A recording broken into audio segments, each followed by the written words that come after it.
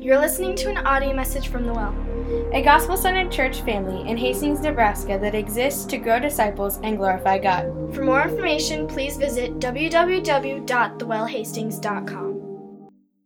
I want to pause and pray and ask God's blessing on His word before we go there. So, won't you bow with me and let's pray. Yeah, Father, as we come before you and as we open your word, Father, I just want to begin again by just admitting how weak and needy we are. God, we need you to come and to speak to us. We need you to refresh our hearts. We need you to strengthen our hearts. We need you to encourage us and challenge us. That's what we need. We need you to speak to us. Lord, if it's just me standing up here speaking this morning, then my words would be useless for us. So God, we need you to speak. So I ask, Father, that you would take meditations of my heart and the words of my mouth, and that you would just saturate them by the power of your Spirit to do good work deep within each of us. Help us, Father, to come to grips, to catch a vision of the massiveness of your love for us. Lord, as we're in this season where it's Palm Sunday and next week is Easter Sunday, Lord, I just pray that you would remove anything that would be a hindrance to us experiencing and comprehending your great, deep love for us. Father, please do that for us this morning. In Jesus' name, amen. A quick question. I want to kind of start our sermon off this way. I want to ask this question. What happens when you make small things into main things? When you make small things into main things, you lose sight of the big things, right? When you take the small things, you make them the main things, the actual most important big things get forgotten. It's easy to lose sight of the most important things, easy to get off track, easy to lose focus, right? Especially this morning with all of our kids in here. I can see all of you. The great thing about me being up here is I see all of you, and you all out there, all you can see is me, but I can see all of you looking around the room. So it's an interesting thing, right? It's easy to lose focus, easy to get off track. Shouldn't be this way with the love of Christ, though, because the love of Christ is the main thing of Christian theology. It's an all-important thing. It's a huge thing. But how easy is it for you and I to lose sight of the love of Christ? So my wife is a very important piece of my life. Very important piece of my life. So are my kids. I imagine that every one of you in this room maybe has a relative or a friend or a significant other that's really important in your life too. Now here's the thing. My thumb is a really small thing. So everybody hold up your thumb real quick. Thumb is a really small thing. Now as you think about that person, maybe they're in the room, maybe they're not.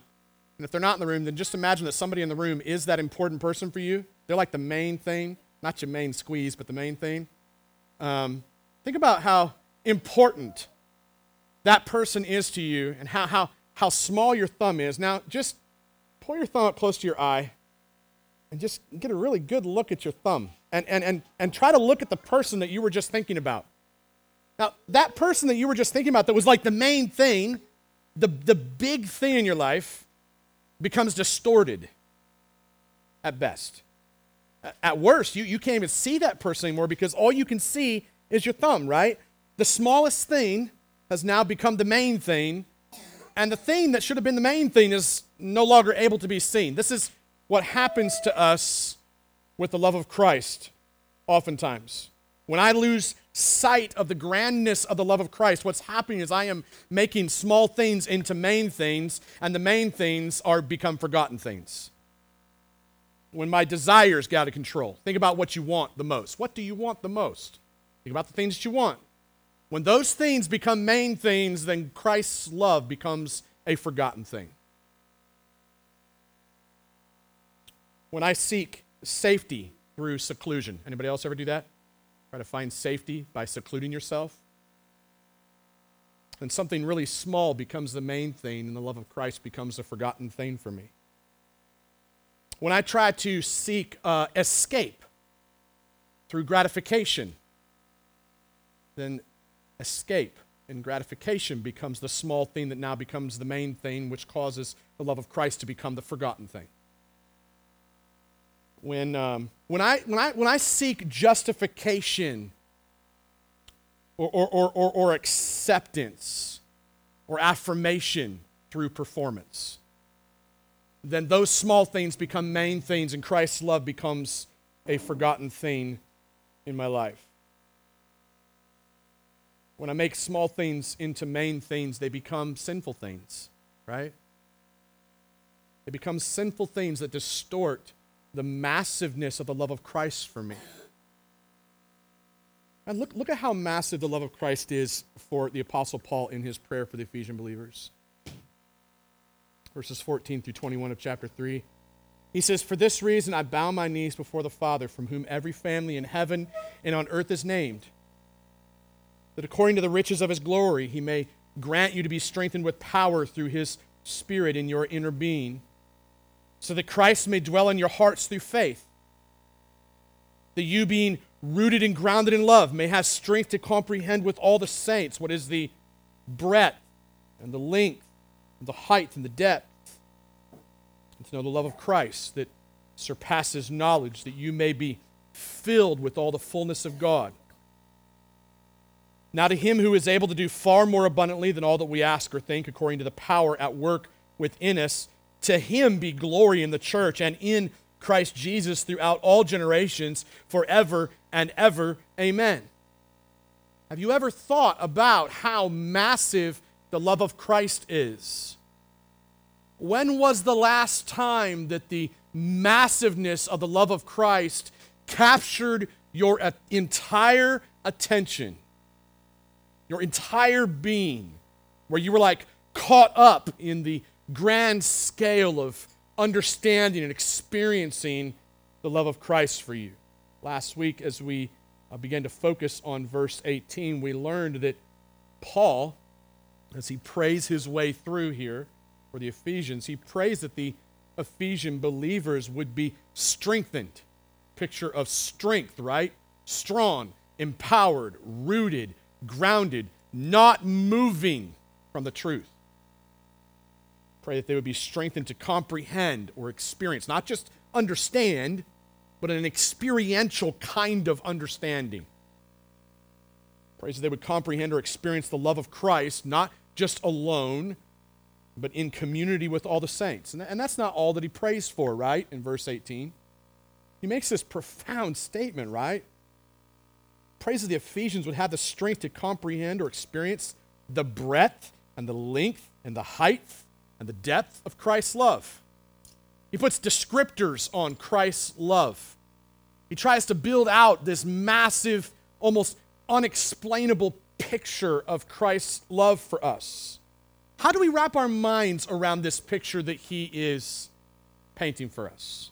Just think about that for a minute. How do you wrap your mind and your heart around the experience of the massiveness of Christ's love? How wide is his love? How long is his love? How high is his love? How deep is his love? So the four questions I really want us to kind of wrestle with a little bit this morning. Because what I want to see in us is I want to see us return to our first love. We looked at Revelation last week, and we looked at John's letter to the Ephesians a little bit.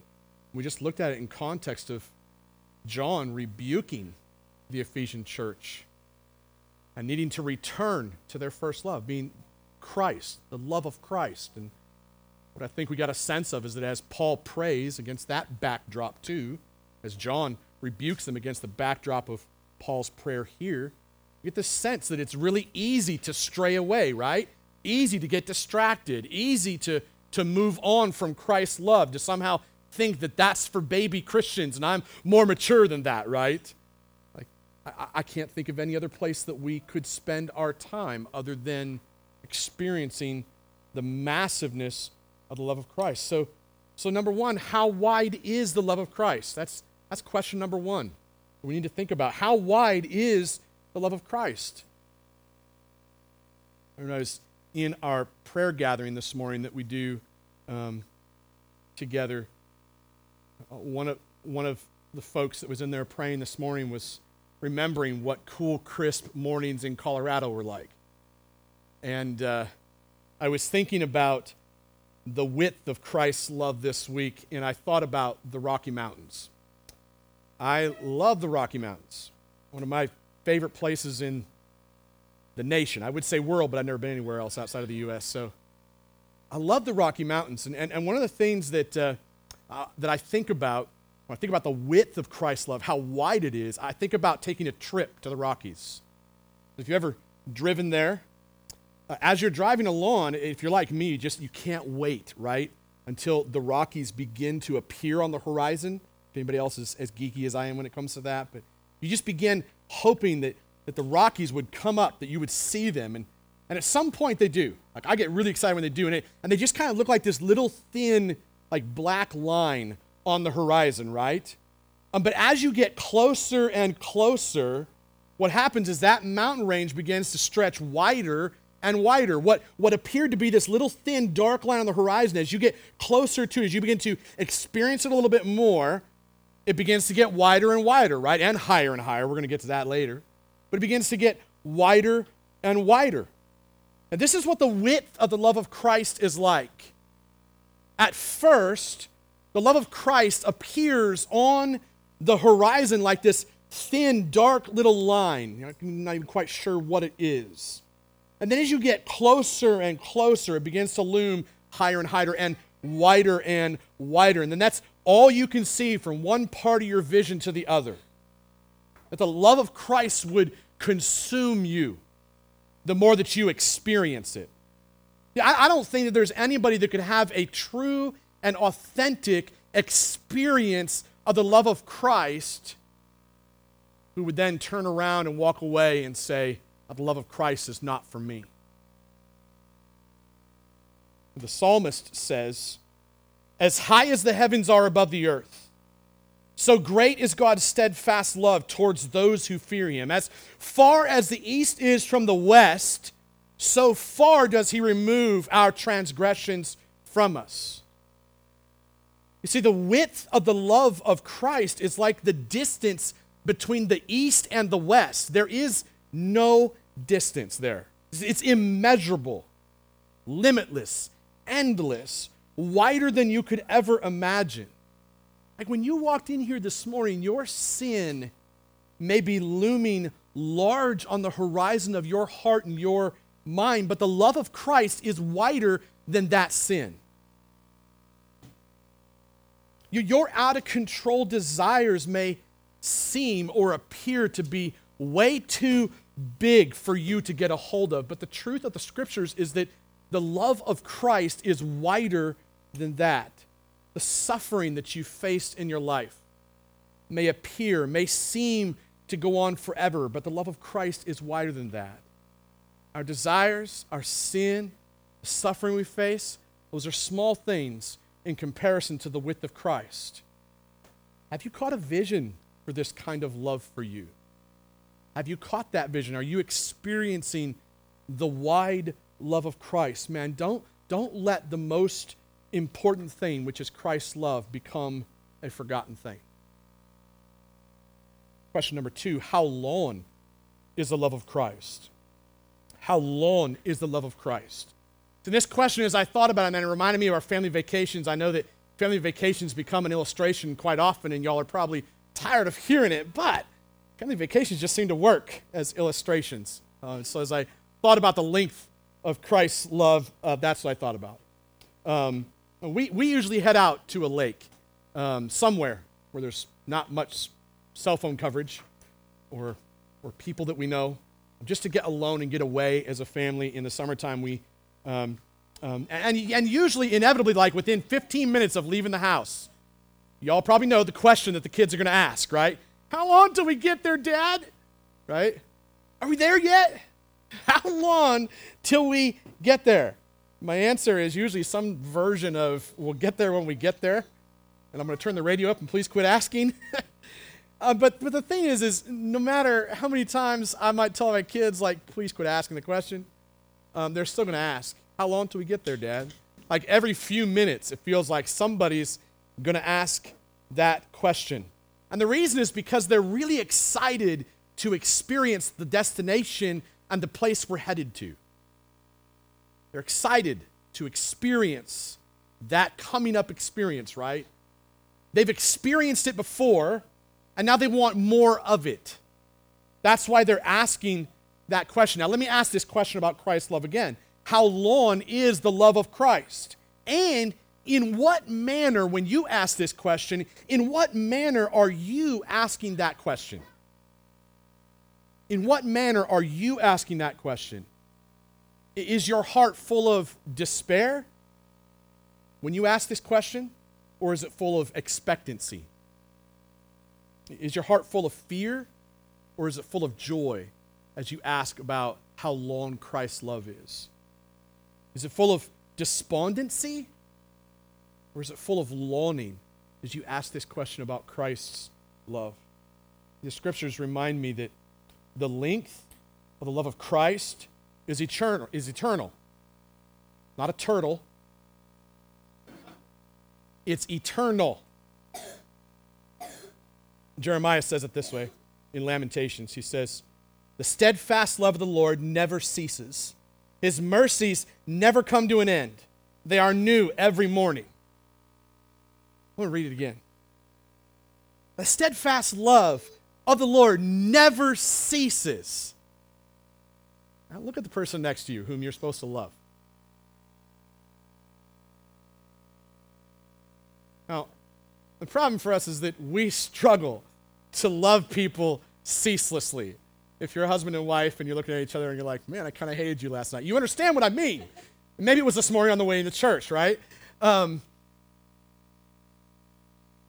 It's hard for us to love in the same way that God loves. Hard for us to comprehend or experience that because we are human. But the truth of this passage is that the steadfast, faithful, never-ending love of the Lord never ceases. It never ends. His mercies never come to an end, ever. Like sometimes we think that heaven is the destination, like vacation. Here's the thing. Heaven is a destination, absolutely, but in that place, the experience of Christ's love will still never end. Comprehend that. It's not like you get to heaven and you go, oh, that's Christ's love. Now I'm bored and want to go to sleep. No, it's more like now you're in a perfect place where there is no distraction. There's no small things that become main things, so the main things become forgotten things. Now you're in a perfect place, right? And you get to experience the love of Christ perfectly. I can't wait for that day. But here on this side of heaven, we need to remember that there is no end in sight for the love of Christ. He has loved you and I since before the foundations of the earth, and He will love you and I throughout all of eternity. You and I are limited by time. There is a timeline for our lives. The day you were born and the day you die. My kids and I were talking about this on the way in this morning. I made the crazy comment that I am an eternal being. And the kids are like, "You're not immortal, Dad." And I'm like, "No, you're right. I'm not immortal. I'm going to die someday." Every one of us is an eternal being, though. And at some point, at the end of the rope of our life here on earth, we pass from this place into eternity. And there's only two places we're going to spend that, either in the presence of God or not in the presence of God. We're either going to be in the presence of the love of Christ, the never-ending love of Christ, or be separated from the never-ending love of Christ. It doesn't change His love, right? There is no variation to the love of Christ, no inconsistency in the love of Christ. It's not like an irregular heartbeat skipping a beat here and there. It's a constant, consistent flow. Your sin does not interrupt the love of Christ. It interrupts your experience of the love of Christ. You follow me?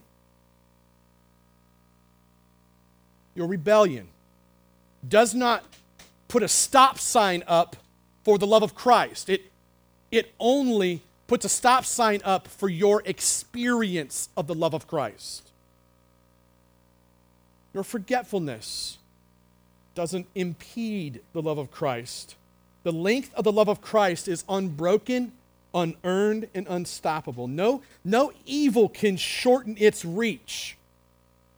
No suffering can shorten its reach. No amount of running can withstand its relentless force. Christ's love in length is relentlessly pursuing you and chasing you. Simply put, man, like the love of Christ is designed to outrun any opponent who tries to take it on. The question is, have you been trying to outrun the love of Christ? And in what ways do you try to outrun the love of Christ? And don't let the most important thing, Christ's love, become a forgotten thing by making small things into the main things. Let Christ's love be the main thing for you. Question number three. How high is the love of Christ? If you come back to the illustration of the Rocky Mountains for a minute, and as you get closer and closer to the Rocky Mountains, to that mountain range, it's not just that they get wider and wider, but they get taller and taller, right? In a distance, they appear to be somewhat small. But as you get closer and closer, they get taller and taller, and your eyes begin to lift up, right? Like, I think this is exactly what happens as someone walks with Jesus over the period of time. That as we experience the grandness and the massiveness of the love of Christ, our eyes begin to move up from being right in front of us to being locked into heaven, right? So when you're deep inside the Rockies, man, the height of some of those mountains is absolutely breathtaking. Breathtaking. If you've never been there and never experienced it, it's going to encourage you. Just take a trip to Colorado just for that reason. And I can literally get lost in the heart of the height of the Rocky Mountains. And it's the same with the love of Christ. You get lost in the heart of the height of the love of Christ. Psalmist says this. He says, your steadfast love, O Lord, extends to the heavens. Your steadfast love, O Lord, extends to the heavens. Like, just when I begin to think that the sufferings of this life are too big to bear, the love of Christ looms larger in the clouds. Just when I think that I've sinned too greatly, the love of Christ comes into view in all of its immensity. Like, Christ loved me so much that he was not just willing to go to the cross for me. He was overjoyed, full of joy to go to the cross for me. Like, listen, before the stench of your sin even reached the nostrils of your Father in heaven, the love of Christ burst onto the scene and overcame it. Before your rebellious heart began beating, the love of Christ compelled your Savior to take your beating. Let that picture sink in. Before I chose to love Jesus, the love of Christ chose to capture me. There's nothing in all of creation that is higher than the love of Christ. No suffering, no sin, no man, no woman, no other created thing could ever compete with the inexpressible height of the love of Christ. So question, why do we take all those created things, men, women, possessions, time, jobs, why do we take those small things and make them really big things and forget about the love of Christ? I think the answer is because we haven't experienced the love of Christ. Have you experienced the love of Christ? Have you spent time getting lost in his love for you recently? Don't let the most important thing, which is Christ's love, become a forgotten thing. And number fourth question, how deep is the love of Christ? See, we can spend considerable time chopping up what the roots of our sin are. I think as a church family, we do that, right? I'm thankful that the Lord has given us that gift, that we are unashamedly, unapologetic in our chasing the roots of sin to find Christ, right? Spend a ton of time getting to the root of the fruit in our lives. Super important. I think God's given us a good spirit for submitting to that and surrendering to that. We can dig deep on that side of the tree, and it's good for us to do. But I want to lay something out for us. The scriptures teach us in Romans that while we were still weak, at the right time, Christ died for the ungodly. That's what this season of Palm Sunday and Easter are all about, right?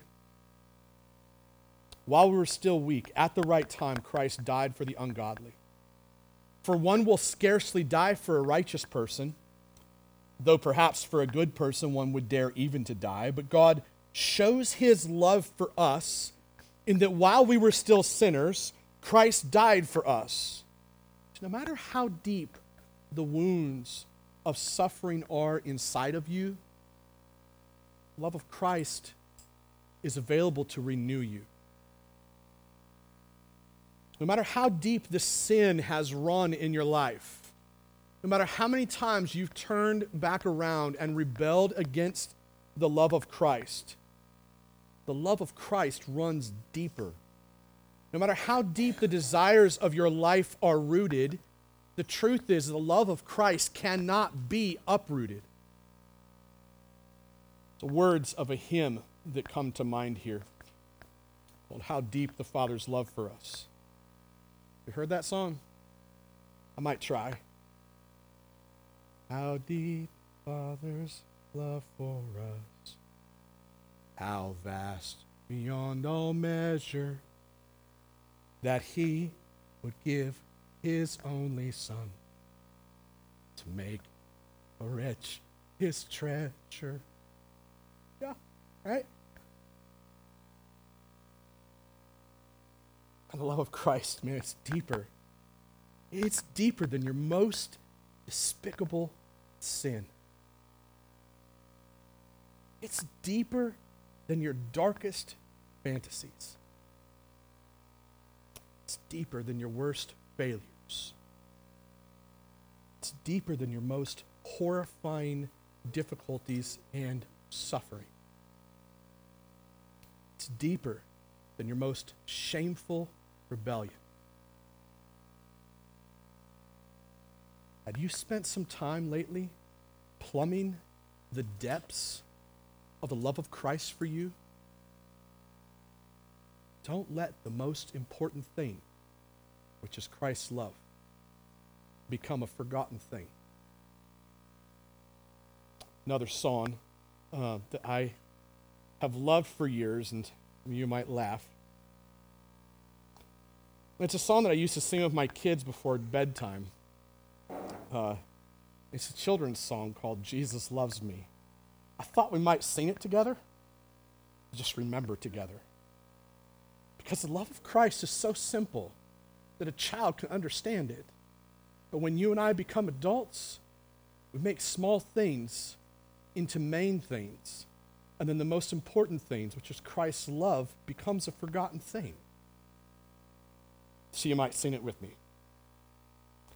Jesus loves me, this I know, for the Bible tells me so. Little ones to him belong. They are weak, but he is strong. Yes, Jesus loves me. Yes, Jesus loves me. Yes, Jesus loves me. The Bible tells me so. Such a simple song, right? It's a simple song with massive implications. The love of Christ is wider than you can imagine. It's longer than you can measure. It's higher than you can climb. And it's deeper than you can dig. And so the questions I want to leave you with is, have you caught a vision for the love of Christ lately? Have you been trying to outrun the love of Christ? Stop running. Have you spent time getting lost in the love of Christ instead of being lost in your sin? Are you plumbing the depths of the love of Christ like a simple child's song? Don't let the most important thing, which is Christ's love, become a forgotten thing. Let the main theme of your life be the love of Christ. Amen? Let's pray. Father, we thank you for your word. We thank you for the cross of Christ. We thank you for the massive love of Christ. We thank you for the width and the length and the height and the depth of the love of Christ. Father, I pray as we begin to celebrate communion together that you would help us, Father, to rest in the presence of the love of Christ. In Jesus' name, and everybody said, You're listening to an audio message from The Well, a gospel-centered church family in Hastings, Nebraska that exists to grow disciples and glorify God. For more information, please visit www.thewellhastings.com.